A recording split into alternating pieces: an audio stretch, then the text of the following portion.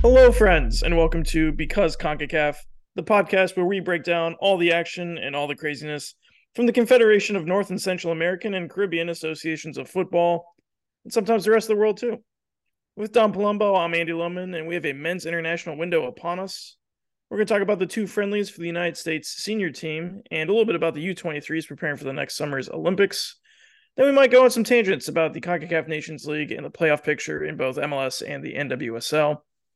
Let's start with the U.S. men's national team, though, who played Germany this Saturday in Hartford, Connecticut at 3 p.m. on TNT, and then Ghana next Tuesday in Nashville at 8:30 p.m. also on TNT.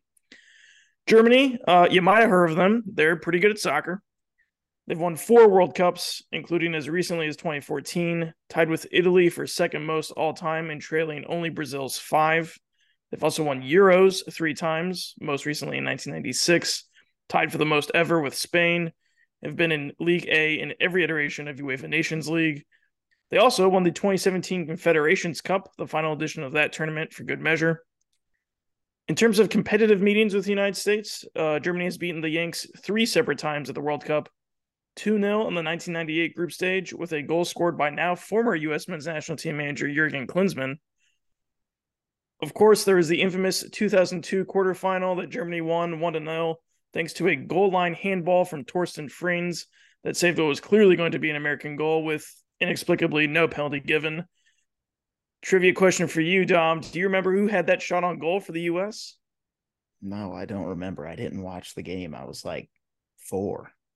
Current U.S. men's national team manager Greg Berhalter. That's Triple G, man. Triple G in U.S. soccer lore forever. Germany also won 1-0 in the 2014 group stage, although the U.S. did still advance out of the group.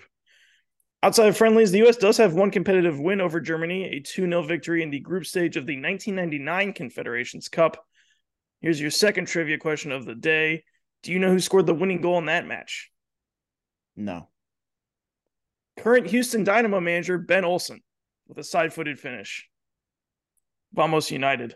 Joe Max Moore also had a golazo of a free kick goal in that game. U.S. finished third in that competition, which fellow CONCACAF member Mexico ended up winning. I miss the Confederations Cup. It was so good. I love the Confederations Cup. I'm just gonna Like interject with that. that, you and I could probably do like a 2-hour podcast just on like the 2009 Confederations Cup alone, and like that semifinal when we beat Spain, I think and I then could almost beat Brazil in the final. I think I could do a whole series about during a cycle you like had 2 separate cycles going on for the actual World Cup and then the Confederations Cup. My favorite fun fact is ahead of the 2013 Confederations Cup, because in the Confed Cup, the winner of the previous World Cup automatically qualified. Well, Yep. Spain also won the 2012 Euros.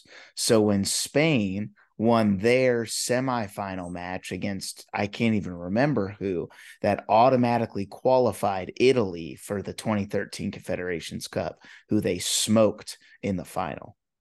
That's right. I forgot about that. Big thumbs up from Dom Palumbo. And you'll note ahead of the 2017 Confederations Cup, CONCACAF, because they had 2 gold cups, instead of making one fully for the Confed Cup and one meaningless, gave half berths. And the same year that the U.S. got shelled by Jamaica in the semis, they had to play Mexico in some made-up competition called the CONCACAF Cup, which is still the only iteration of said competition in which they lost to Mexico 3-2 in extra time at the Rose Bowl. And like a crazy game. Yeah, because former U.S. men's national team great Bobby Wood actually scored. It was 1-1 after 90, and Forgot Mexico about won Bobby 3-2. Wood. Bobby freaking Wood. He, I want to say, is on New England Revolution right now. Yeah, he is.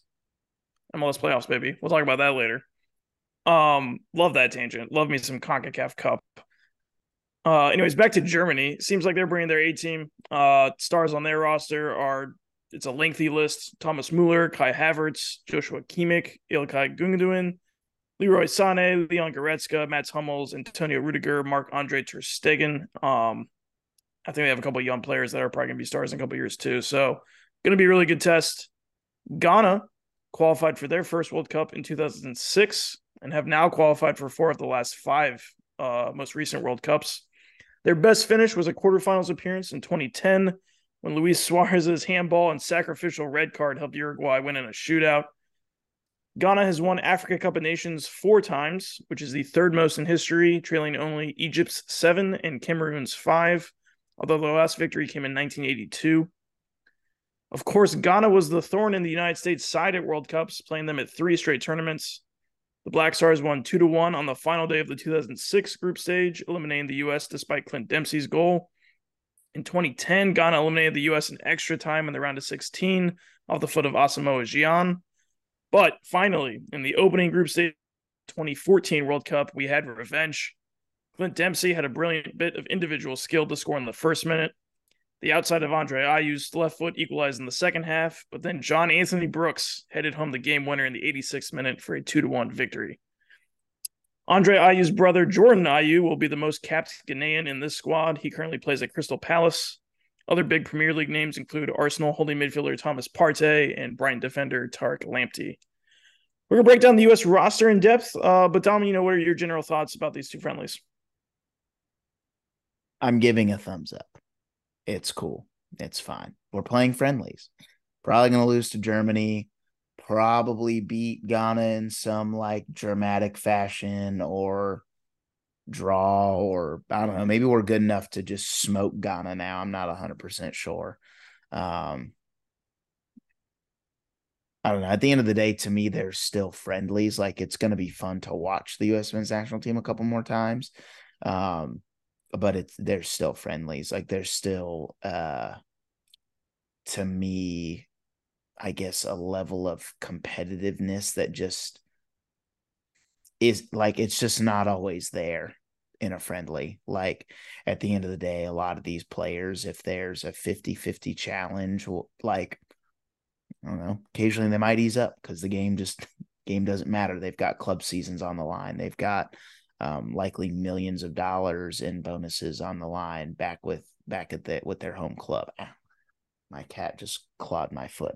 I'm sorry. I don't know. Like, it's gonna be cool, but at the end of the day, I think my eyes honestly are more so set on the Nations League, because I want to know who we're going to be playing next month in the quarterfinal round of that competition. So, yeah, cool. Going to be great to watch the guys. Going to be great to watch the team for the first time in over a month, but it's still friendlies to me, man.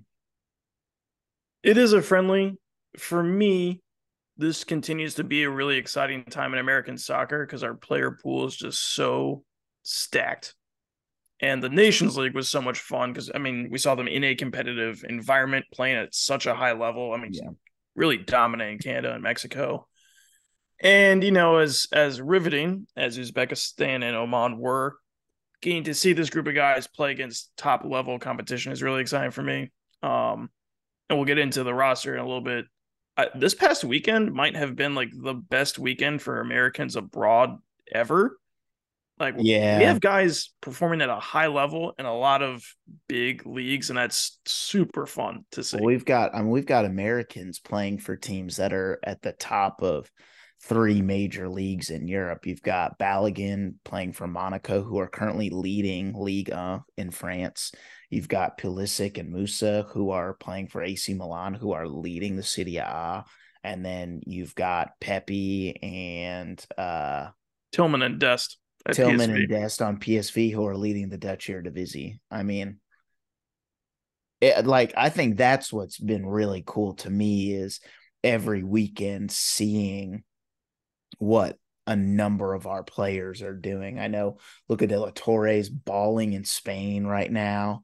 Obviously you've got some MLS guys that are playing pretty well. But guys just kind of filtered throughout some of the best leagues in Europe, just absolutely balling kind of week in and week out. Gio Reyna's back healthy, which I think it's going to hopefully be good to see him. I'd love for him to get to start against Ghana. Berhalter already said he's not going to start against Germany just purely because of fitness. But I'd love to see him get 60 or 70 minutes in that second match, to kind of see what he can do, see where his form's at. And then, hopefully he's ready to go for November with the matches that mean something. Well, let's get into the roster. Mostly the same from the last international window, again, against 2 wins against Oman and Uzbekistan. In goal, we got Matt Turner. He's remained the starter at Nottingham Forest, played every minute for them in the Premier League as they sit in 13th on the table. He recorded a clean sheet this weekend in a scoreless draw against Crystal Palace. Ethan Horvath still on the roster because Matt Turner is so great and he plays at Nottingham Forest as well. He has not seen the field yet. Only going 2 goalies this time, so no Drake Callender as the third string. Also, Zach Steffen remains in post-surgery purgatory at Manchester City. In terms of defenders, again, a lot of the returners from the last window. Tim Ream has remained a regular starter for Fulham as they sit in 12th in the Premier League and have advanced to the round of 16 of the Carabao Cup. Miles Robinson, center back, has started every match for Atlanta United since the last international window as they've clinched a playoff spot in MLS. Serginho Dest, right back, has been a fixture on the back line for PSV. Like you mentioned, they have won every Eredivisie match they've played this season. So not only are they on top of the league, not only are they undefeated, they have won every single match in pretty thorough fashion. Gotta be the American influence, obviously. Also recently drew Sevilla in the Champions League. No Mark McKenzie. He has a toe injury, but we do get the return of Cameron Carter-Vickers. You will remember him from playing all 90 minutes in the World Cup win over Iran. Watched those highlights the other day. That was very fun. If you'll remember the Christian Pulisic groin goal, always a good time. CCV has been at Celtic since 2022. He's already won 2 Scottish League titles, a Scottish Cup, and 2 Scottish League Cups. Recently came back from injury. He came on as a sub in their Champions League match against Lazio and then started in a league win over Kilmarnock this past weekend. Celtic is in first in the Scottish Premiership, undefeated, 7 points ahead of Rangers. We get Chris Richards again. He's gotten some rotational action for Crystal Palace. They're 9th in the Premier League.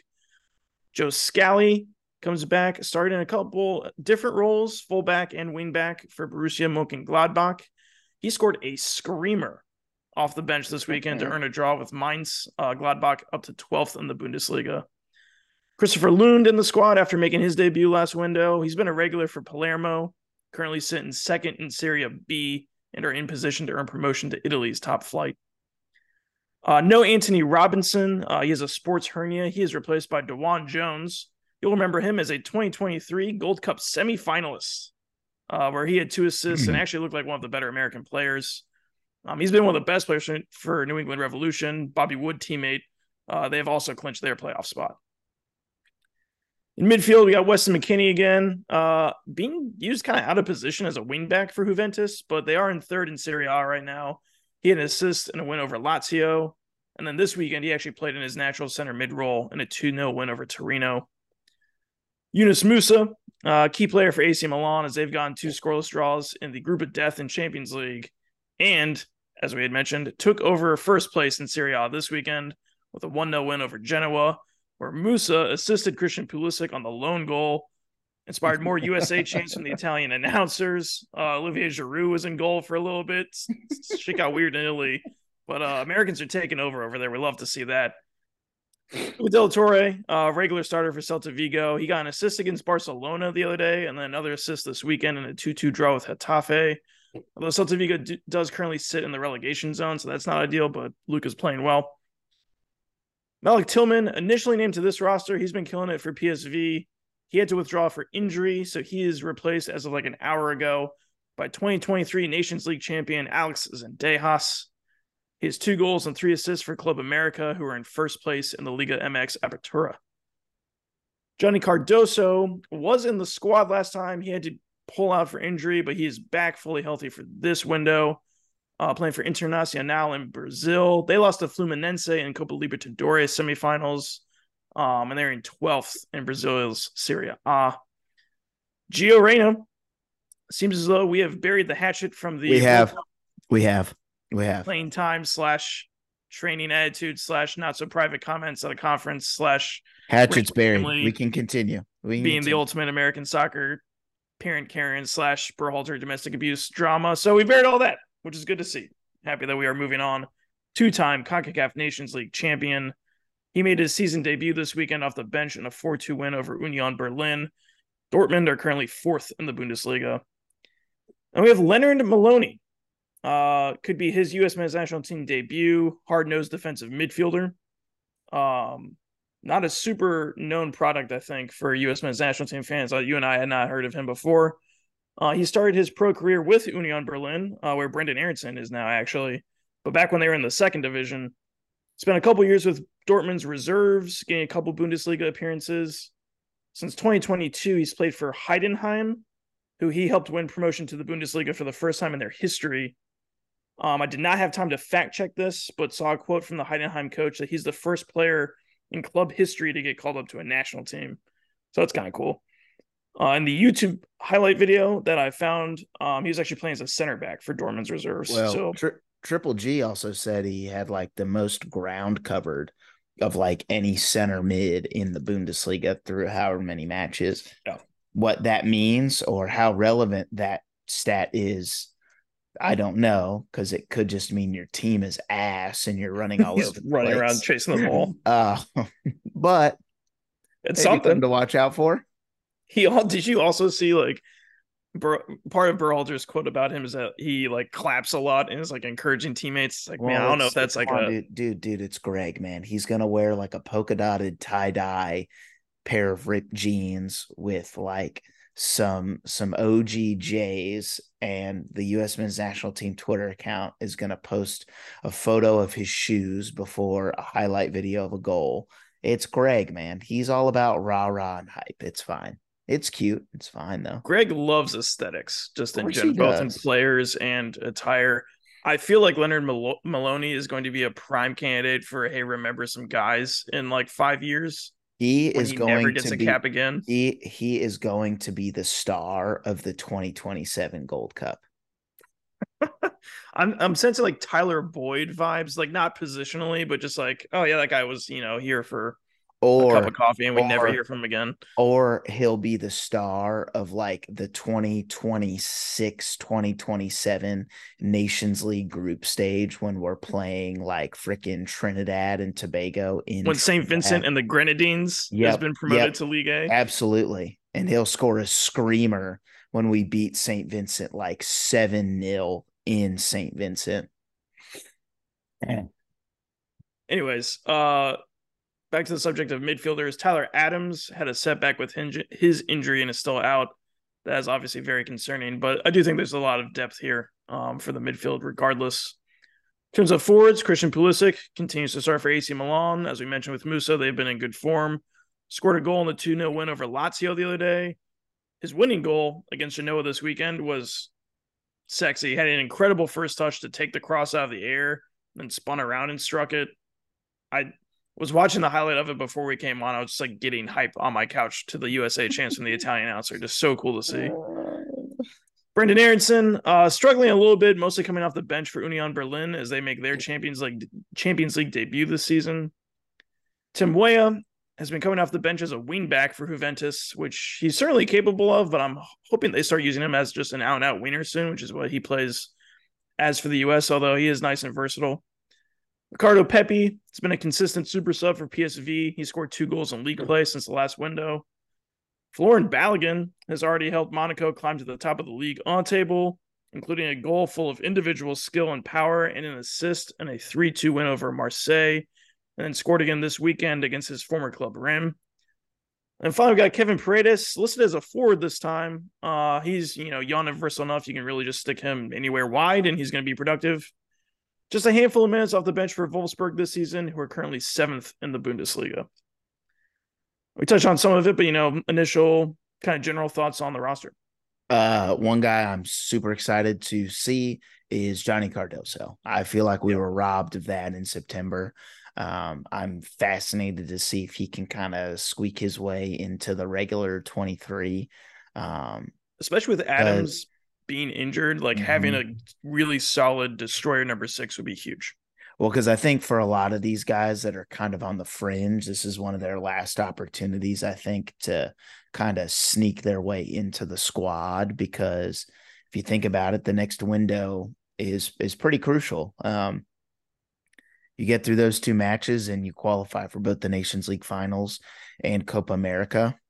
Um, and I think you need to be bringing your best dudes that are in form at that time. And so I think for a lot of these fringe guys, this is going to be kind of their last window to really impress. Um, so he's one. I'd love to see more from Paredes. I doubt we see too much of him.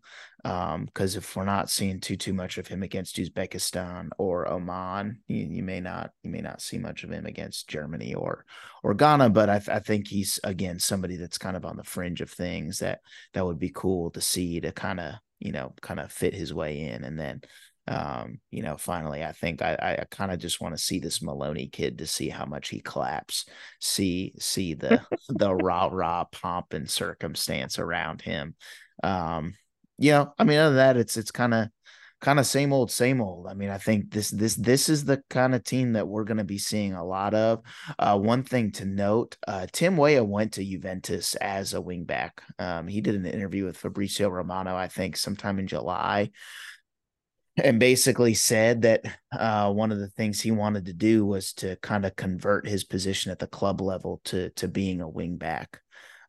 Seemed like it was a way for him, I think, to stay. He kind of alluded to allowing him to stay healthier. I don't know how those two things correlate, but he said it was kind of a way for him to, kind of make himself I guess a more versatile player later down the line. What that means, I don't know, but I have a feeling Juventus is just going to continue to use him as a wing back because it seems as if that's the position he was brought in to play. Whereas for the national team, I'm assuming he'll be a mainstay up in that front three on the left or right wing, depending on where we decide to put Pulisic that day. For Is those, this like a DeMarcus Beasley situation where he I starts think his so. career high and then Yeah, has a I think sunset of his so. career as an outside back, I which think is not the so. worst thing. Well, and I DeMarcus think had an it's a amazing career. way. Well, if anything, I think it's a way for him to get on the field at Juventus, Yeah. right? Because at the end of the day, the more versatile you can be, the more positions you can play. Ideally, the more often you're going to actually see the field at the club level, which at a club like Juventus, getting on the field is hard enough as it is. So I don't know. Overall, though, solid roster. I think this is as good of a roster as you can get, given the guys that are healthy, given the guys that are hurt. To U.S. men's national team Twitter, which has really hit a horrifically dark place over the last couple years. Anthony Robinson was able to play at the weekend for Fulham because his hernia was not egregious enough yet to sideline him. They foresaw it coming. He played for Fulham, and it's better for him to play for Fulham than to play in two meaningless matches for the US and to get hurt. He's not being blackballed by Triple G. He's not being left off the roster for something that he's done. It's, hey, this is happening. Play your last match for Fulham. Take care of it. We'll see you in November. Okay. Load management, if you will. Yeah, yes. Yes, I need him healthy for a pair of matches against Panama more so than I need him for this window. And I know that's going to pain a lot of people. Those matches in November are two of the most important matches that we're going to be playing in this FIFA calendar year. On the subject of Weah, it's also if you're Juventus, what an embarrassment of riches you have to stick Tim Weah as a wingback Mm-hmm. and have a guy that has like that attacking prowess as a defender that you can then overload the wings on. I mean, his goal against Wales in the World Cup was just straight up all out attacking beauty. Yes, And that yes. guy's playing on Wingback. the back line in Syria A, which, in like the 90s was known as, the rough and tumble, Yes, kick you in the shins defensive league. Fascinating stuff where we are in 2023. Johnny Cardoso, such a unique player, not even necessarily in terms of like what he does on the field. I don't know how many Brazilian American dual nats we've ever had. I don't know how many Americans we've ever had playing Copa Libertadores, or if they have make it that far. uh, Like, just I mean, most of our I dual couldn't nats are tell you. either Mexican American or some other Central American country, or you know European American of some country where we have like a military base, a lot of Right. Germans, a lot of Brits. You don't get Brazil a ton. So I just love that just from a global soccer fan standpoint, getting to get nerdy about Libertadores. But yeah, I mean, I think the midfielders that we have, I feel pretty good about the depth. Like McKennie Musa Adams was, the starting trio at the World Cup.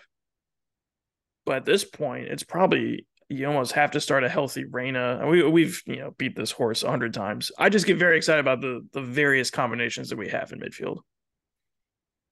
Yeah, it's easy to. I mean, I think that this window will hopefully lay some more of the groundwork, and then November is when we have to handle our business because we can't celebrate trophies unless we handle our business in November. And hopefully this window sets the tone for that. And hopefully the team understands that. I'm sure Greg's competitive ass understands that. I mean, I felt like he was going to flick off some or punch some poor El Salvadorian fan during the group stage in June of the Nations League. So I'm assuming that the message is there. I just hope we see it on the field. Again, it's friendlies. It's going to be whether we win both, lose both, draw both, split them in some way. It's going to be hard, I think, to get a full picture of kind of where things are at just because they're friendlies. And as I've said before, international soccer is so weird because you can't really take from what happened in September and think you can predict what'll happen in October, right? Just like whatever happens over this next week, like I don't think you can really use it to predict what can happen in November because we have no clue who's going to be healthy. We have no clue who's going to be in form at that time. But ideally, this will give us an idea of kind of A, who the regulars are going to continue to be, and B, if there's anybody new that maybe we haven't seen yet. Again, like I said, maybe they kind of sneak their way into that regular 23 to 27 man roster. I still have nightmares about Asamoah Gyan, so I would love to just beat Ghana just for the principle of it. Um, Sounds one good. last one last note on this team, and we can move on to the U23s. Brendan Aaron, I would love for this window to be a kickstart for Brendan Aronson to get back into form, which I think international windows often can be. You get a little bit of a reset, get to see the homies again, play for a team that you've had success with before. I mean, Union Berlin is just struggling as in general as a team. So that would be nice to see him get off the schneid a little bit. Agreed. All right, is it my big moment? Is it my turn to take it over? You let It is me your turn. handle this segment of the show.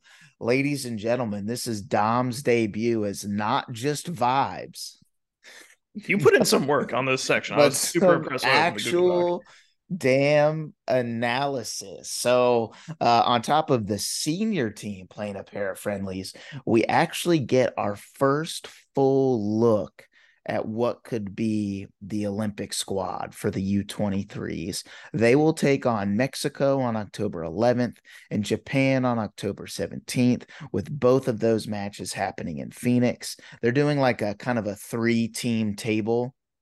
So the US will play Mexico on the 11th. Japan and Mexico will play each other on the 14th. And then the US will play Japan on the 17th, with all three teams obviously fielding U23 sides. Some facts about the roster: features 9 players who have appeared for the senior national team in some capacity. 8 who actually have played at a FIFA Youth World Cup in the past for the U.S. And then there's a trio of players who are actually on the U20 squad that played in Argentina this past summer, where the U.S., of course, became the only nation to reach the quarterfinals in 4 consecutive iterations of the U20 World Cup. So I'm going to go quickly position by position. I'll ask Andy his thoughts and a lovely reversal of roles in this segment. And hopefully those of you listening will enjoy my lovely poetry here for the next couple minutes. So starting with goalkeepers, we've got Christopher Brady, who will likely be the starter for this team moving forward. He actually won the Golden Gloves at the 2022 CONCACAF U20 Championship, which is how the U.S. actually qualified for the Olympics. He's made 29 starts and kept 8 clean sheets for the Chicago Fire this year, who are somehow still alive for the playoffs. playoffs and may actually make it somehow. Because Xherdan Shaqiri decided to actually show up to work the other week. Sure. In the words of Pablo Maurer, the fact that they are a playoff team basically riddles the MLS regular season useless. Anyway, moving on. You also have John Pulskamp, who's made 5 starts for Sporting KC this year. He's kind of been on the outskirts of that roster. I'm assuming he'll be more of a depth piece on this team. And then you've got Patrick, I'm going to butcher his last name. I think it's Schulte. Who's been arguably one of the best young goalkeepers in MLS this year for Columbus Crew. He's made 30 starts, kept 7 clean sheets, as Columbus actually sits pretty comfortably in a playoff spot. So I would assume actually going into the Olympics that the number one keeper position will be between Brady and Schulte, and whoever's in form at the time will likely get the job between the sticks. Back line, we actually had a change today. So Brandon Craig was a late addition today. U20 World Cup participant, currently plays for Austin FC and MLS on loan from the Philadelphia Union. Among the originals that were on the roster, we'll start with, again, I'm going to preface some of this with, there are some dudes on here that I have never heard of. And for those listening, squads like this, while you may hear some names that are new or different, there are some guys on here that I think it may not be mainstays, but could definitely make some noise in terms of making the senior team as we progress over the next 3, 4, 5, 6 years. And ideally, this is a camp that leading into the Olympics can kind of lay some of that foundation. So anyway, to begin with defenders, we've got Maximilian Dietz. He currently plays in the 2 Bundesliga with SPVGG, in the words of the Wikipedia voiceover, Gritherfirth, and has already repped the U.S. at the U17 level. Does that mean he's teammates with Julian Green? Is Julian Green still on that team? Yes, he is. Hell yeah. It's amazing. World Cup goal scorer. And you got Nathan Harrell, who's a Philadelphia Union homegrown, 1 career goal for the Union's MLS side, and has made 24 appearances with 17 starts this season. They've got 2023 Gold Cup legend Brian Reynolds, scored that screamer in the U.S.'s 6-0 victory over St. Kitts and Nevis. He's made 7 appearances for KVC Westerlo in the Belgian Pro League. Obviously, he's one of the 8 players that has made multiple senior national team appearances. We've got another 23 Gold Cup participant, John Tolkien, been a mainstay at the back line for the Red Bulls while scoring a pair of goals. Pretty subpar at the 2023 Gold Cup. So I'm interested to see how much time he gets in this squad and whether or not he can actually make some noise or not. And then you've got Jonathan Tompkinson, who is currently on loan at Bradford City from Norwich. He's made just 1 appearance in League 2 this season, but has previously repped the U.S. at the U17 level. Then finally, you've got Caleb Wiley, Atlanta United homegrown, made 29 appearances this season, actually played for the U.S. men's national team back in April when the Americans drew Mexico 1-1 in Glendale, and he is currently 18 years old, which you'll note means that during that friendly against Mexico, he was younger than 18 years old, which is alarming and scary. Anyway, moving on to the midfielders, we've got, I would say Paxton Aronson among this group might be the most sought after or paid attention to prospect on this roster. He won the Golden Ball, the CONCACAF U20 Championship, actually scored the winner against Honduras, which is the reason that the U.S. qualified for the Olympics, and is obviously brother of U.S. men's national team midfielder / forward Brendan Aronson, and currently plays for Bundesliga side Eintracht Frankfurt. And then we got everybody's favorite North Carolinian, Gianluca Buzio, who holds the most senior level caps of anybody on this roster with 13, scored in the U.S.'s win over Trinidad and Tobago in the Gold Cup this summer, and currently plays in Serie B with Venezia in Italy. Although I think he scored this weekend. Buzio did. Did he actually? Yeah. Because I was about to say he's kind of become the second choice American on that side, with fellow U23 teammate Tanner Tessman, who obviously is a teammate of Gianluca Buzio at Venezia. Has made 2 appearances for the senior team previously and actually played for the U23 side during Olympic qualifying ahead of the 2020 Olympics in Tokyo, although that side failed to qualify for those Olympics, being that this is our first Olympic appearance since 2008. Oof. Yeah, terrible. Further moving down the So you're list, telling me the last time that we qualified for the Olympics, Caleb Wiley was 3 years old? correct. Oof. Oof. Michael Bradley was like a young buck on that team. That's right. Yes, And it's like, wasn't like scary. Stu Holden like Yes. a You young st- prospect? yep. Yep. Ouch. Isn't that great? I'd like just finished middle I'm school. not gonna lie, I'm actually pretty sure because you can take 3 players outside of that U23 window. I'm Mm-hmm. almost positive Josh Wolf was on that roster. Ha! Like I'm almost positive he was. You may have to National correct team me. legend, current Austin FC coach. That I'm gonna have to look it up. Continue. This is Um, fantastic. Continuing down the list, we have Lionel Messi's best friend, Leagues Cup champion, and the greatest midfielder to ever play for Inter Miami FC, and Ben Kremovsky earned his first U.S. men's national team call-up during the September window when the U.S. took on Uzbekistan and Oman. He was not a part of any of the qualifying for the Olympics, but could potentially kind of pencil his name in as a key piece to that squad when they head to France this summer. Next is Jack McGlynn, who's actually been a pretty important piece for the Philadelphia Union, scored a pair of goals, appeared in 26 matches, and he's actually a dual national who could also play for the Republic of Ireland. Next, we've got Aiden Morris, another Gold Cup participant. He scored 4 goals while being kind of a regular for the Columbus Crew in the midfield. Again, one of those guys that didn't really impress all that much at the Gold Cup. Actually ended up having to leave the team after the group stage, I believe, due to some personal issues. But just prior to that Gold Cup, he actually committed to the U.S. after being a part of both the U.S. and Canada's preliminary rosters for the Nations League. After those rosters came out, he ended up committing to the U.S., playing in the Gold Cup, and all the rest is said and done. To conclude the midfielders, this was my favorite guy to look up and tells you how much I've been following MLS over the last year. We have Obed Vargas, an 18-year-old who hails from Anchorage, Alaska, and is a dual nat with the U.S. and Mexico, born to an American mother from Alaska and a Mexican father. Could play for both, will represent the U.S. in this window, has played in 21 matches and made 14 starts for the Seattle Sounders in MLS. Moving on to the forwards. Okay, I put the pronunciation here. I'm still going to screw it up, but a homegrown for the New England Revolution, Esmir Bayraktarovich.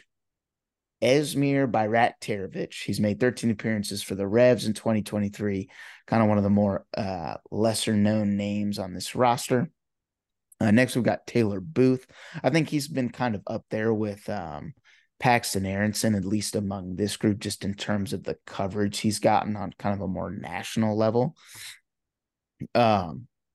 He may actually made his senior team debut in March when the U.S. played at Grenada in the Nations League group stage, and currently plays for Dutch club side FC Utrecht, where he's currently in his second season, made close to 30 appearances for them. I know he's dealt with some injuries early on this year, so I think it's going to be interesting to see how much time he actually gets in these pair of friendlies. Next, we've got Johan Gomez, who plays for third Bundesliga side Eintracht Braunschweig in Germany. This is his first season with that club. He previously played for FSV Zwickau as a teenager, where he scored 12 goals and 69 appearances across 3 seasons. FSV Zwickau is also in the third Bundesliga, so he's just kind This of is really a German third tier podcast. it I've always it said that. it really is. Next, we got Brian Gutierrez, a Chicago Fire homegrown, played in 31 matches, scored a pair this season for the Fire, and actually has 4 career MLS goals, and he's just 20 years old. Another fascinating dual national we have here in Bernard Comungo, dual national with the U.S. and Tanzania, was actually called up for Tanzania in June to appear for them in their African Cup of Nations qualifiers. Never saw the field, still has yet to make a senior level cap for anybody. And when called up for the U23s for the Olympics, said it was a dream come true. Currently plays for FC Dallas and has only made a couple of appearances this season in MLS. He has 14 career appearances and 4 MLS goals. Next, we have Duncan McGuire. I would say he's probably one of the most informed, known players on this squad for Orlando City. As they head toward the playoffs, he's got 11 goals and 3 assists and 28 appearances for them. And then to round it all out is yet another dual national and probably the best name on the entire team, Indiana Vasilev, a dual national with the U.S. and Bulgaria. He actually began his professional career overseas for Aston Villa, and Villa scouted him after he balled out as a 14-year-old at the 2017 U17 World Cup. Then was sent on loan to Inter Miami long before Leo Messi even knew they were a club, and this being his first ever season as not a loaned out player in MLS. Has played in every single match this year for the winners of the Western Conference in St. Louis City. Andy, any takeaways, thoughts from this absolutely incredible roster? Any thoughts or takeaways from my first monologue that was actually somewhat scripted for this podcast? I loved all of it. So many takeaways. I don't know where to start. Having dual nats from Tanzania and Bulgaria is just incredible. The U.S. is such a fascinating melting pot, just even beyond soccer. I just think that's so cool. And I think the U.S. national soccer teams are a really cool representation of that. I know that this has been just a podcast of listing rosters so far, but I did pull up the 2008 Olympic roster. If we want to quickly rapid fire go through that, because it's fascinating. Okay. The 3 overage players, Michael Parkhurst, Brian McBride, and Brad Guzan. Oh my God.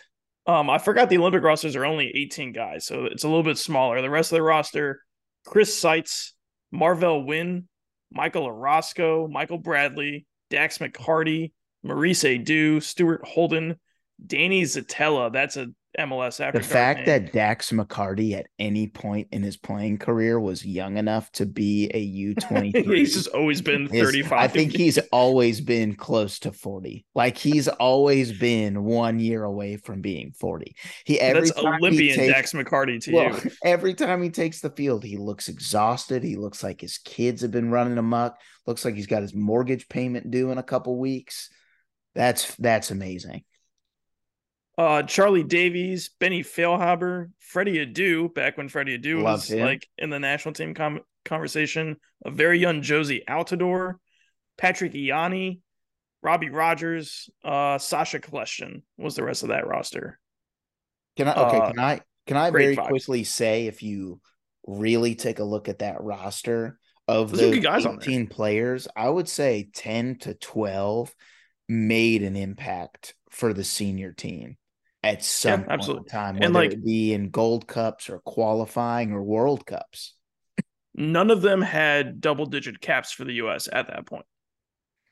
which is very similar to now. Yeah, absolutely. Because you'll note the only one with double digits on this roster is Gianluca Buzio. Duncan McGuire played college soccer at Creighton. Yeah, he Go did. Blue Jays. Shout out to Omaha, Nebraska. And yeah, he has been killing it for Orlando and is definitely a part of why they are among the favorites for MLS Cup this year. Yeah, a lot of names that really stand out to me that I'm excited to watch. A lot of them are guys that we have seen, and I can't believe Gianluca Buzio is eligible. That's a dude. I just assumed that he was 27. I Um, believe he is 22. that's crazy.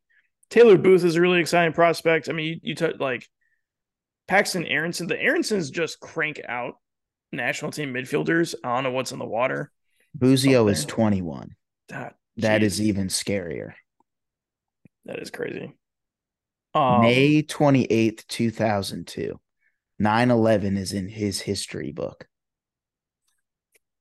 One thing that may not be super obvious is that I think the Philadelphia Union Academy has a handful of guys in here. Jack McGlynn is one that really stands out to me. He scored a rocket in that CONCACAF U20 championship that qualified us. He's a player that I'm excited to watch. I'm glad you mentioned John Tolkien's somewhat disappointing Gold Cup because he's actually been really good for New York Red Bulls this year. Scored a goal, also a free kick against DC United this year, which is really frustrating for us. I'm excited to see John Tolkien get another chance for the US to hopefully play up to like what his level is, because I really don't think that Gold Cup was representative of what kind of player he I is. will also say it was fascinating watching the difference in treatment of him versus Alex Zendejas, because Zendejas kept playing poorly, but kept playing. Tolkien Yeah. was mid against Jamaica and then never saw the field again. And I get Dewan Jones was impressive against St. Kitts and Trinidad and Tobago, And is but on the senior but team roster now. but to me, like a good performance against those two teams is much different than even a mid performance against Jamaica, who you could argue was one of the favorites to win that tournament at its outset. Um, so I think this will be a good opportunity for him, especially if he stays with the team and maybe plays at the Olympics, to kind of get back into that national team conversation, because I think we've talked about it before. The more depth that we can have at the outside back position, the better. One just overarching theme that gets me excited is just the level of talent that is in this roster is really exciting. I mean, we mentioned so that '08 Olympic roster full of guys that had, I mean, to your point, a big impact on the national team that would go on to do that. But at the time, I mean, I don't know this for sure, but I would imagine this roster's resume would blow that roster's resume at that time out of the water. So the ceiling is even higher. Just I so agree. cool. Such an awesome moment to be an American soccer fan because the ceiling is just so high. Like I the agree. I mean, I also think the number of teenagers is really cool.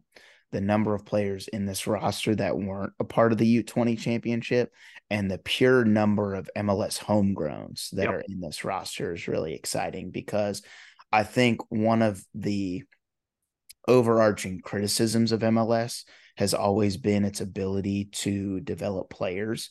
I think over the last decade, you've seen the league really push that narrative of we are going to put more funding toward youth development. You have um, excuse me, the MLS Next League, which allows a lot of these homegrown players to get high level match experience while getting paid at the same time.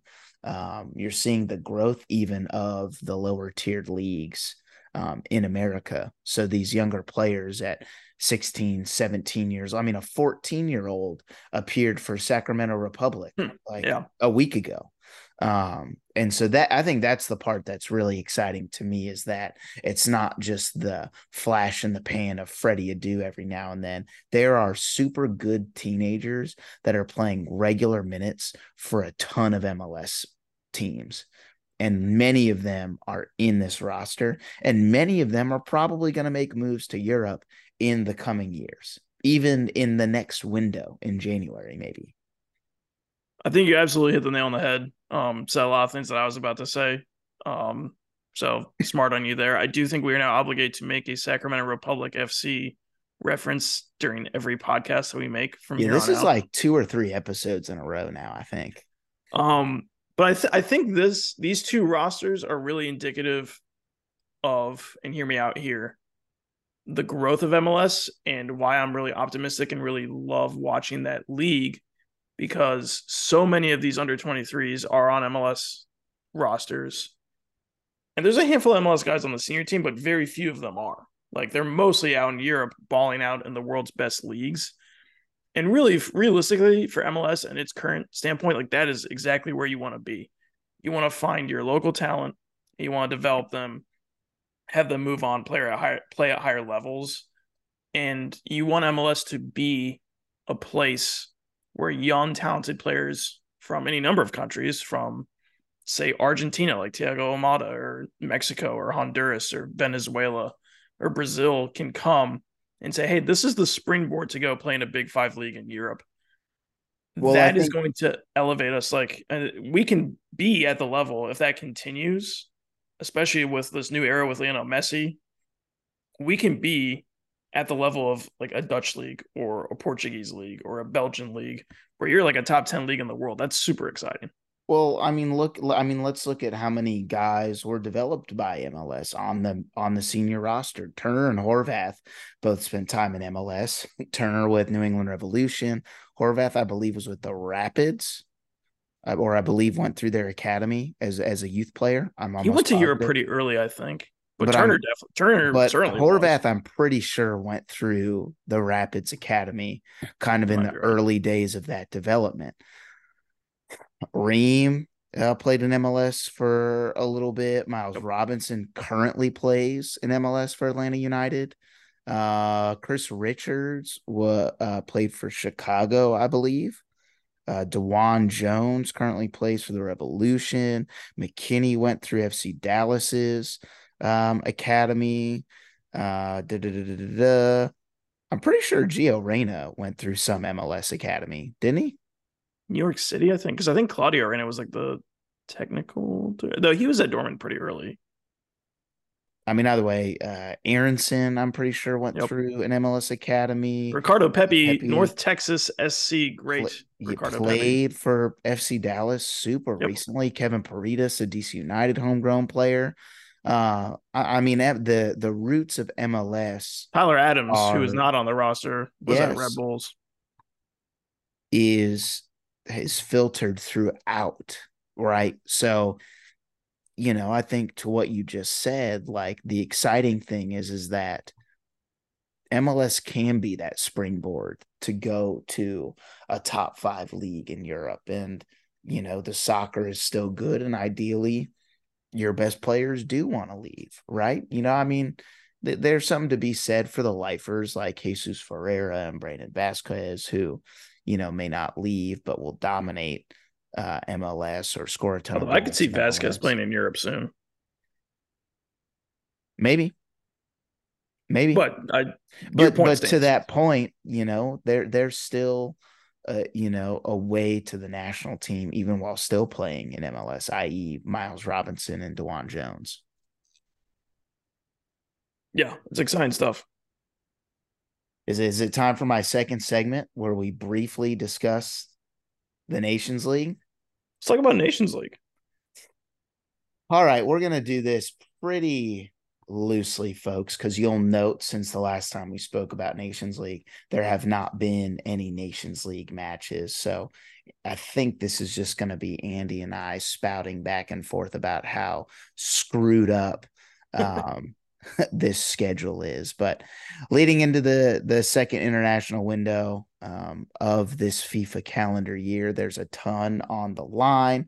We're going to focus on League A because that's going to kind of be where the meat of all of this is. Group A, you've got Trinidad and Tobago, who were, I don't want to say the class of Group A, but they handled their business better than anybody else, winning both of their matches. They're at the top of Group A with 6 points. Panama and Guatemala round out second and third with 4 points each, with Panama leading on goal difference. You'll note Panama and Guatemala played in the last window, drawing 1-1 in Guatemala City. You'll note that those two play again, which is something I'm going to gripe about probably for the next 20 minutes. Martinique is the final team in Group A with points. They're on 3 points. I believe after taking down, let me pull up the schedule. They fell to Panama 3-0 and then beat Curacao 1-0 in their second match. And rounding out the bottom of Group A are Curacao and El Salvador, both on 0 points.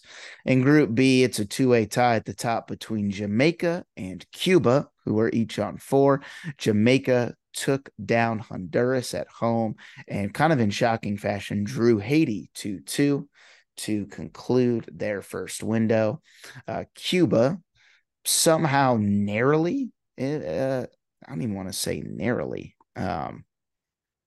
Cuba drew I mean, on Haiti. goals. Oh, sorry. Go ahead. they drew Haiti 0-0 and then barely eked past Suriname and are somehow kind of in pole position to potentially sneak into the quarterfinal round. After its loss to Jamaica in its first game, Honduras came back and absolutely smashed Grenada 4-0 in Honduras and sits in third with 3 points. But if we're being honest, they may have one of the better chances to qualify for the next round because they actually play Cuba twice in this coming window. Rounding out the group is Haiti, who finished with 2 draws, and then Suriname and Grenada, who are both on 1 point after drawing each other on the first match day.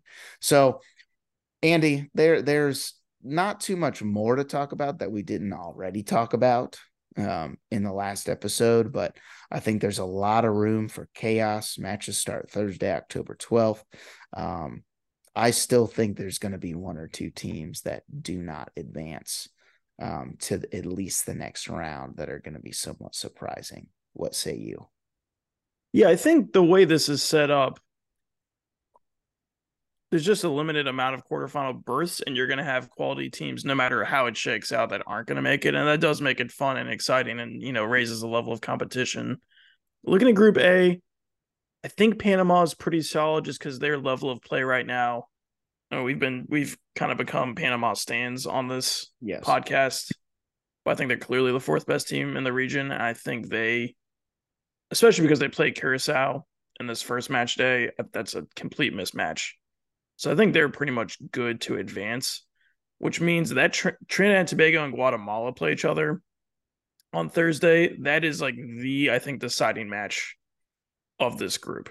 If Trinidad and Tobago can get 3 points or even really a result out of that, I think they are pretty much qualified at that point. Guatemala's got to fight and claw and win that, because if they don't, they have to go to Panama on the final match day, and that's going to be tough. See, I think Guatemala is going to end up beating Trinidad and Tobago, and I think Guatemala will still be left at home.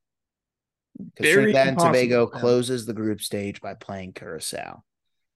And all Trinidad and Tobago has to do to qualify for the quarters is win one of their 2 matches. That's all they have to do.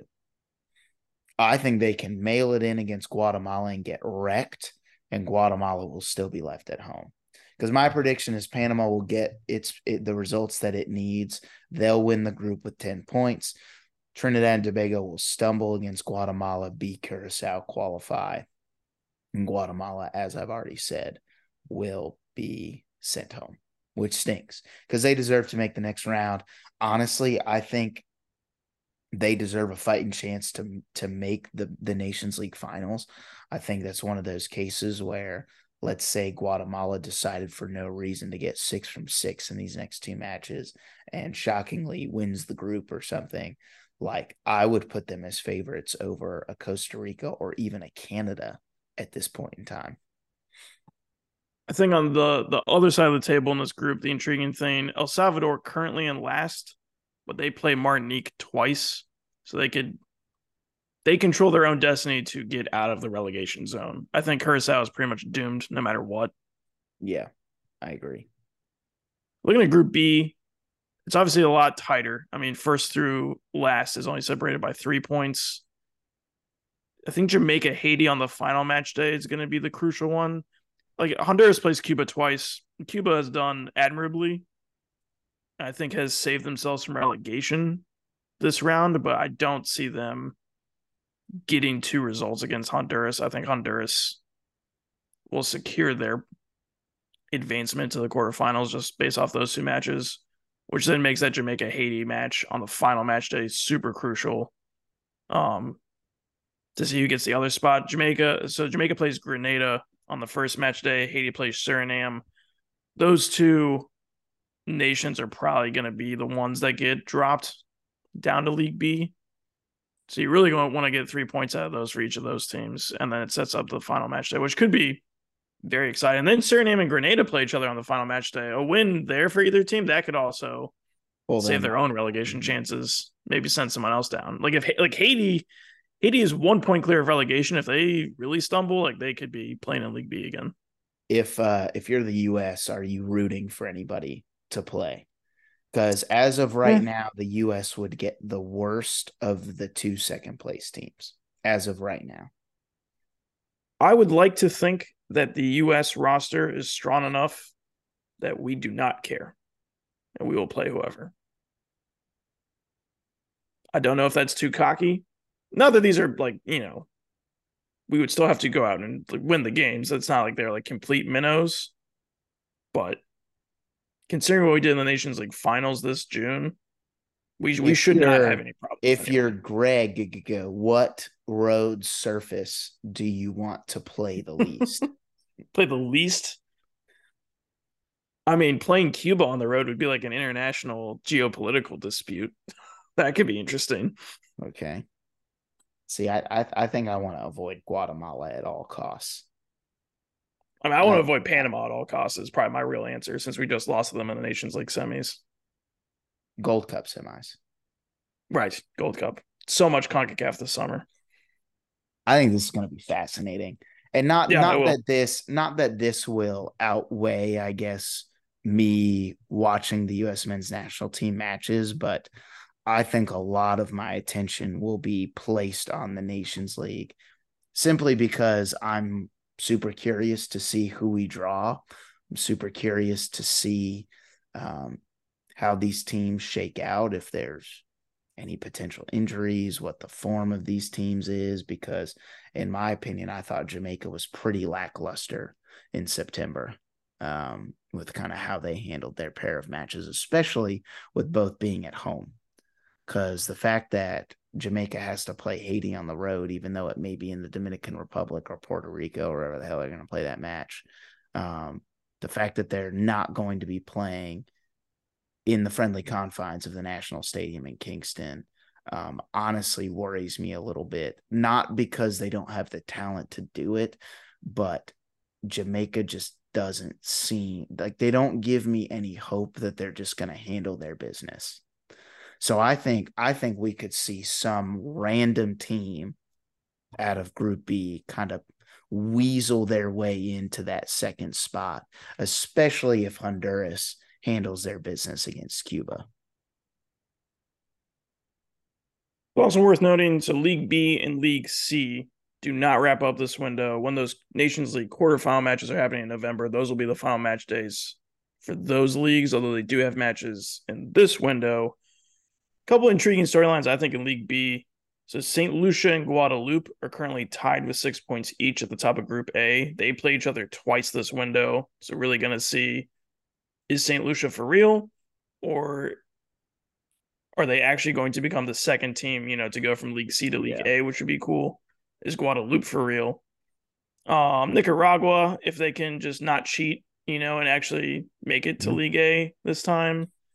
St. Vincent and the Grenadines, mentioned them earlier. They're the only team on 6 points in Group C. Would be really cool to see them in League A, the 1996 Gold Cup participants. And then we have another double matchup of teams that are tied at the top of their group in Group D between Puerto Rico and Guyana. Puerto Rico, again, would be another really cool team to see go from League C to League A. In League C, the new format really waters it down because there's 9 teams and 4 will get promotion. Yep. British Virgin Islands did get their first win in like 2 decades in the last window. So it'd be cool to see them do something. The U.S. Virgin Islands are also always horrible, but I think Aruba is probably going to easily qualify from that group. Uh, yeah, Dominica and British Virgin Islands is going to be a big match in Group C because they're tied on 3 points each. St. Martin is pretty much running away with Group A. And I'm sure we'll Yeah, see some I, electric backgrounds for those matches. yeah, I ain't got nothing for you there in League C. That's all We'll I got we'll on League we'll C. chat about who gets promoted in November. I think is where I'm at with that.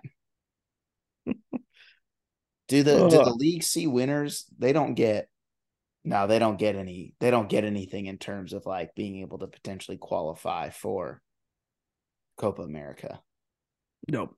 No, Copa America is just off League A. So if you're in League B or League C, you're screwed. No Copa America for you. Yeah. Which, as much as I would love to see Bolivia play Bonaire, Yeah, not going to get it. yeah. Probably for the best, if we're being honest. You could potentially get some like Australia, American Samoa 31-0 score lines if that happened. Yeah.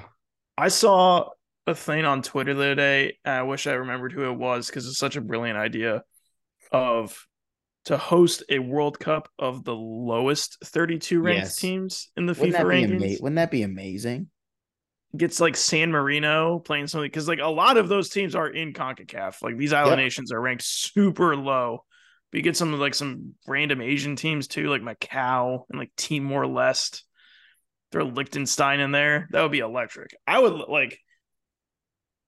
I feel like you and I have talked about this before. Oh, Obviously, we could do a documentary on that sort of World Cup. the World Cup is great, but almost like we should make it like Champions League, and then you have the Europa League, and then the Europa Conference League. So you just have like each level. That'll be so much fun to watch. Like like whatever the World Cup Conference League, you have like Haiti playing, I don't know, Equatorial Guinea and like Uh, Uzbekistan. That'd be great. Men can dream, right? That's all we can do. You have any other Nations League thoughts before we, spiral even further into No, some I club mean, conversations? honestly, I feel like we had all of our analysis at the end of September. I'm excited for the Yeah. matches. Um, Again, this new format stinks, but if anything, it will create a level of chaos, I think, over the next week, which will make for good TV.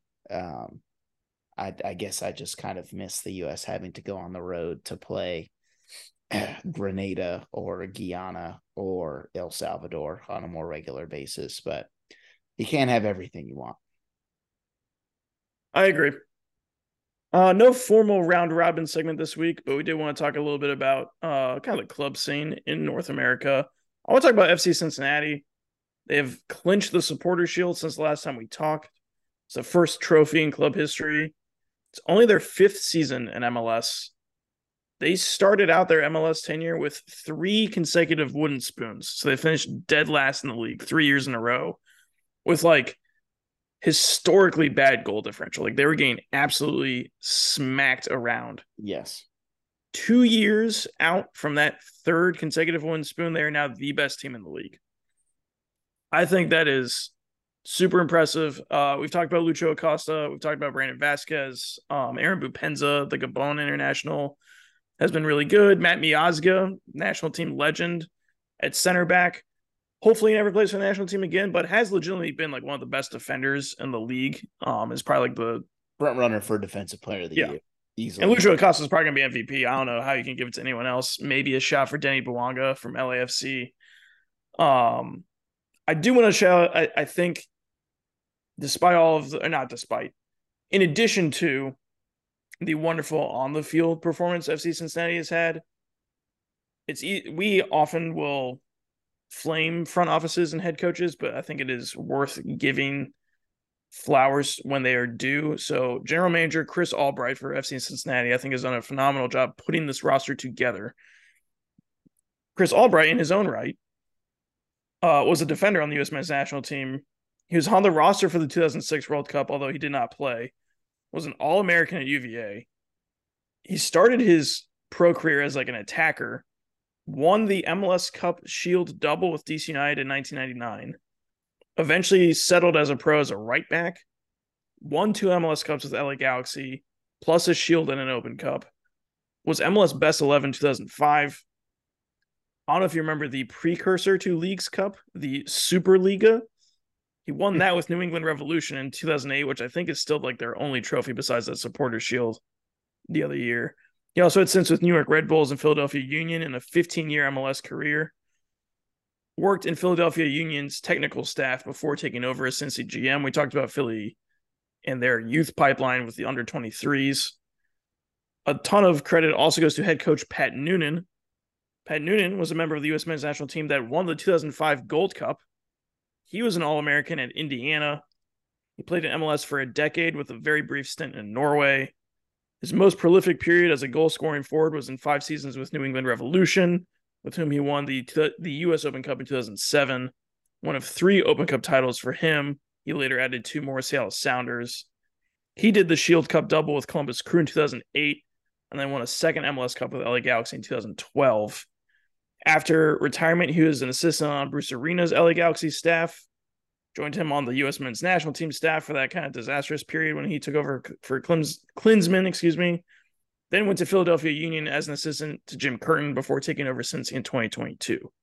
So 2 Philly guys, or 2 Philadelphia Union products, both former All-Americans, both fringe U.S. men's national team guys, both MLS veterans, branching out on their own, like in these big roles for the first time and succeeding in Cincinnati. I think that is a really cool success story for American soccer of the 2 guys from like kind of the generation of like MLS, 1.0, 2.0, now thriving in MLS. I guess you could probably call it 3.0, or maybe with Messi 4.0. I don't know if you had any other thoughts on FC Cincinnati. Nothing that detailed, but I think what they've done in their turnaround. I mean, even being, I believe they were like the 5 seed in the East last year. They did make the playoffs last year, yeah. And absolutely smoked the Red Bulls in Red Bull Arena in the first round of the playoffs. So what they did last year, I think, was incredibly impressive. I think they pushed the Union to the brink in the Eastern Conference semis as well. I think their rise has been pretty, maybe remarkable is not the right word, but it feels remarkable. I mean, when you go 3 straight wooden spoons to best team in the league in 18 months, like, that's pretty impressive. That's pretty impressive, especially the way that they've done it. I mean, I was seeing a number of reports this week about how a lot of front office staffs and a lot of coaching staffs rate the Supporter Shield higher than MLS Cup.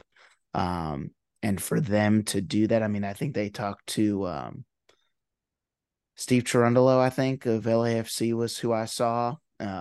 Wilfred Nancy, the Columbus Crew head coach, had similar comments. Cherundolo, I know, is a big proponent of, when him and his staff look back at what they accomplished last year, like they rate the Supporter Shield higher than, in his own words, playing well for 3 to 4 matches. The fact that, you're able to have that level of consistency across an MLS season where, to me, the match days are really inconsistent. The fixture list is really inconsistent. To do what any team does when they win a Supporter Shield is really impressive. For a club as young as FC Cincinnati, I think it's even more impressive. Quick look at just the MLS standings. A lot of teams have clinched playoff berths. There's only one kind of true match day left, although there are a couple teams that have 2 matches that are going to end up happening. They're going to play a couple like during the international window, which is not ideal and a part of a bigger conversation of probably MLS scheduling. Cincinnati obviously has clinched the 1 seed in the East. Other teams that have clinched: Orlando City, Philadelphia Union, Columbus Crew, New England Revolution, Atlanta United, and Nashville. Eliminated are Toronto, who have clinched the wooden spoon. Congrats, Toronto. They have like one of the biggest payrolls in the league with Lorenzo Insigne, and they just completely blew that. Inter Miami is now officially eliminated.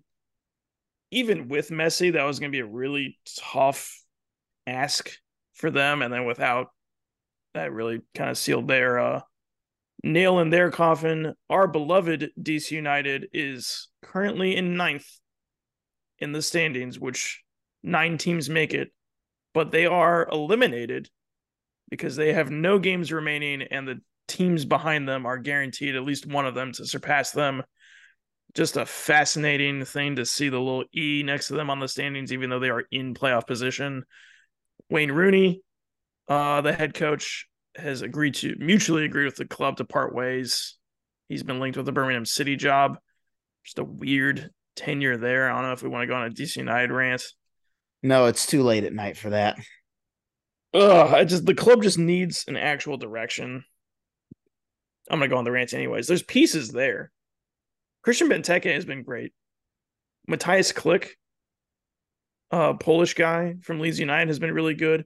Like early in the year, when they had all like the big names playing well, Lewis O'Brien when he was on loan from Nottingham Forest, Taxi Funtis before they punted him away after his like second like racial slur incident, which like at that point, yeah, get the fuck out. Chris Durkin is good. Ted Pietro, young homegrown, super promising. Like they have pieces, they just have zero defenders in zero direction with like how they want to play. I think Wayne Rooney changed formations like 9 times Well, there's this season. also like, they don't have a general manager right now. well, yeah, and I think Just the big thing about MLS is like your teams that win for the most part. Like I would even say like LAFC last year was kind of an outlier given their star power. Like a lot of times when you see teams win MLS Cup, like they don't have like these world class, world beating players. They just have really good teams, like yep. just overall very solid teams. And like And if you Benteke, have a world beating player, they fit well within that team. right. And like, okay, Benteke is world class. That's great. I could not tell you who our center backs were. They're Could not not good. could not tell you. Could not tell you who our Well, it keeper changed it. It's was. like Birnbaum and like some random guy they pulled off the street. Sure. And with the way MLS fixture lists are, where you've got these odd breaks in the summer, you've got 900 competitions that happen at different times. Like there are times where you're not going to be playing one match a week. You're going to be playing 2, 3 matches a week, and they all may be MLS matches. And like you have to have a squad that is both deep enough but solid enough to kind of work, because you're going to lose a ton of games in MLS. Like it's not like some of these leagues in Europe where your top teams may finish the year with 2 or 3 losses or 4 losses and that's it. Like Cincinnati has dropped points in 13 matches this year. Like that's a lot, right? Like I don't want to say they only have 20 wins, but your supporter shield winners only won 20 times. And that's like a Like really good year. Like they were pretty dominant. like give me 1 second. For example, Manchester United finished third in the Premier League and won 23 times. Hmm. And granted, the Premier League plays 4 more matches, but Arsenal, who finished second, were 26, 6, and 6 in the Prem and finished second. Fifth was Liverpool, who won 19 matches. Like in MLS, you're just going to lose a lot, right? So you've got to be good at home, and you have to find a way to get results on the road. And DC United, who actually was half decent at home this year, was abysmal on the road over and over and over again. You know And who is out of a job right now that might be fun? Hugo Perez, former El Salvador manager. could connect well with the Hispanic community there. He's American as well. Just saying, just throwing that one out there. Sounds great. Can't wait for us to not hire him and for us to hire this water bottle. Sorry. In the West, talk about a team that has a great vision top down in their organization. St. Louis City, in their expansion year, has clinched the number one seed in the West, has clinched a CONCACAF Champions Cup berth. Super impressive. Shout out to VCU Rams great Celio Pompeo playing for them. Other teams that have clinched in the West: LAFC, Seattle Sounders, Houston Dynamo, Vancouver Whitecaps, and Real Salt Lake. Eliminated are Colorado Rapids, LA Galaxy, and Austin. There are 5 teams fighting for the final 3 spots in the West. Gonna be fun down the stretch overall. I'm trying to find my Champions Cup Wikipedia tab. Here it is. So MLS teams have clinched Champions Cup berths for next year. Obviously, Inter Miami won Leagues Cup. They're in the round of 16. Nashville and Philly also in because of Leagues Cup. Cincinnati is now in Supporters Shield champions. St. Louis City is in Western Conference champions. Orlando City is also in now. Dynamo in because of US Open Cup. There are 2 berths left One more in the Supporters Shield standings, which can still shake out, and then obviously the winner of MLS Cup. Vancouver Whitecaps, I should also mention, they won the Canadian Championship. Our Central American friends, we had 4 clubs clinch their berths: Independiente of Panama, Real Esteli of Nicaragua, and 2 Costa Rican sides, Alajuelense and Herediano. 2 more berths there as well. And then super quickly in the NWSL, teams are going to get nuts on the final. We have 1 match day in the regular season left. 12 total teams in the league. 6 teams make the playoffs. Kansas City Current and Chicago Red Stars are eliminated. Everyone else is still in contention with 1 game to play. That's pretty crazy. Portland Thorns and San Diego Wave have clinched playoff spots. One of them will win the NWSL Shield, but that is still up for grabs. Currently, North Carolina Courage, Gotham FC, Washington Spirit, OL Reign are in playoff position, but Orlando Pride, Angel City, Racing Louisville, Houston Dash all still in contention. That's, I think, all of the thoughts I have in my head for the evening. Did you have anything else, Don? Top 8 make it in NWSL? Top 6. So the top 2 get buys to the semis, and then 3rd through 6th play in the first round. That is fascinating. San Diego Wave is probably my pick to win. Got Jay Shaw, Naomi Girma, Alex Morgan. They're playing well. But, I mean, talk about parity. I mean, really anyone in that league can beat anyone on any given night. The Spirit are in 5th with a losing record and a negative goal difference. And they've got Sauce Queen, Trinity Rodman. And Ashley Sanchez. And Ashley Hatch. Never mind, not a losing record. They've got 7 wins 9 draws. 9 draws. Yeah. Good heavens. Fun U.S. women's national team players sprinkled all throughout that league, no matter who makes it. And some other international players, too. Every match at 5 p.m. on Paramount Plus, I believe. Is that Saturday that's happening? Sunday. Oh, bet. Oh, that's perfect. I'll be able to watch all of that, too. NASCAR race at 2:30 should be over by about 6 o'clock. Catch the second half of everything. Love it. This is a NASCAR podcast as well, I think. Ryan Blaney's doing it this year. Yeah, we'll see. We'll see. I think my money's on Tyler Reddick right now. I think he's going to win Vegas. I think he's going to win the championship. I can see that. He's good. He's got a championship in him at some point in his career. Anyway, I think that's all I've got. You got anything else? You want to talk about Chandler Smith's contract negotiations? No, I don't. All right. Well, they slightly We've gone off the rails. I'm honestly shocked it took this long. A slightly sleep-deprived podcast has gone off the rails. We took a little break. We're going to be back here for the next couple weeks as we got some international windows coming up. Women's national team has some friendlies here coming up in the next couple weeks. So we'll enjoy the soccer. We'll watch the soccer. We'll hopefully, I think, find out who the men's national team is playing in the quarters by the end of this window, to my knowledge. Probably Cuba. Nope. Not going to be Cuba. Anyway, I'll speak for Andy here. Soccer's the best.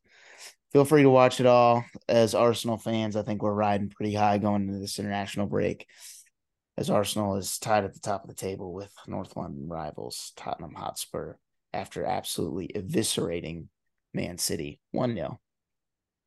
The quadruple is still alive. The quadruple is still alive. Anyway, my name is Don Palumbo with my esteemed and much smarter colleague, Andy Lohman. No matter how you may be listening, where you may be listening, thank you for making Because CONCACAF a part of your day. Enjoy the soccer. We love you guys. Thank you for listening. Have a great day, night, or whatever it is when you may be listening. See ya.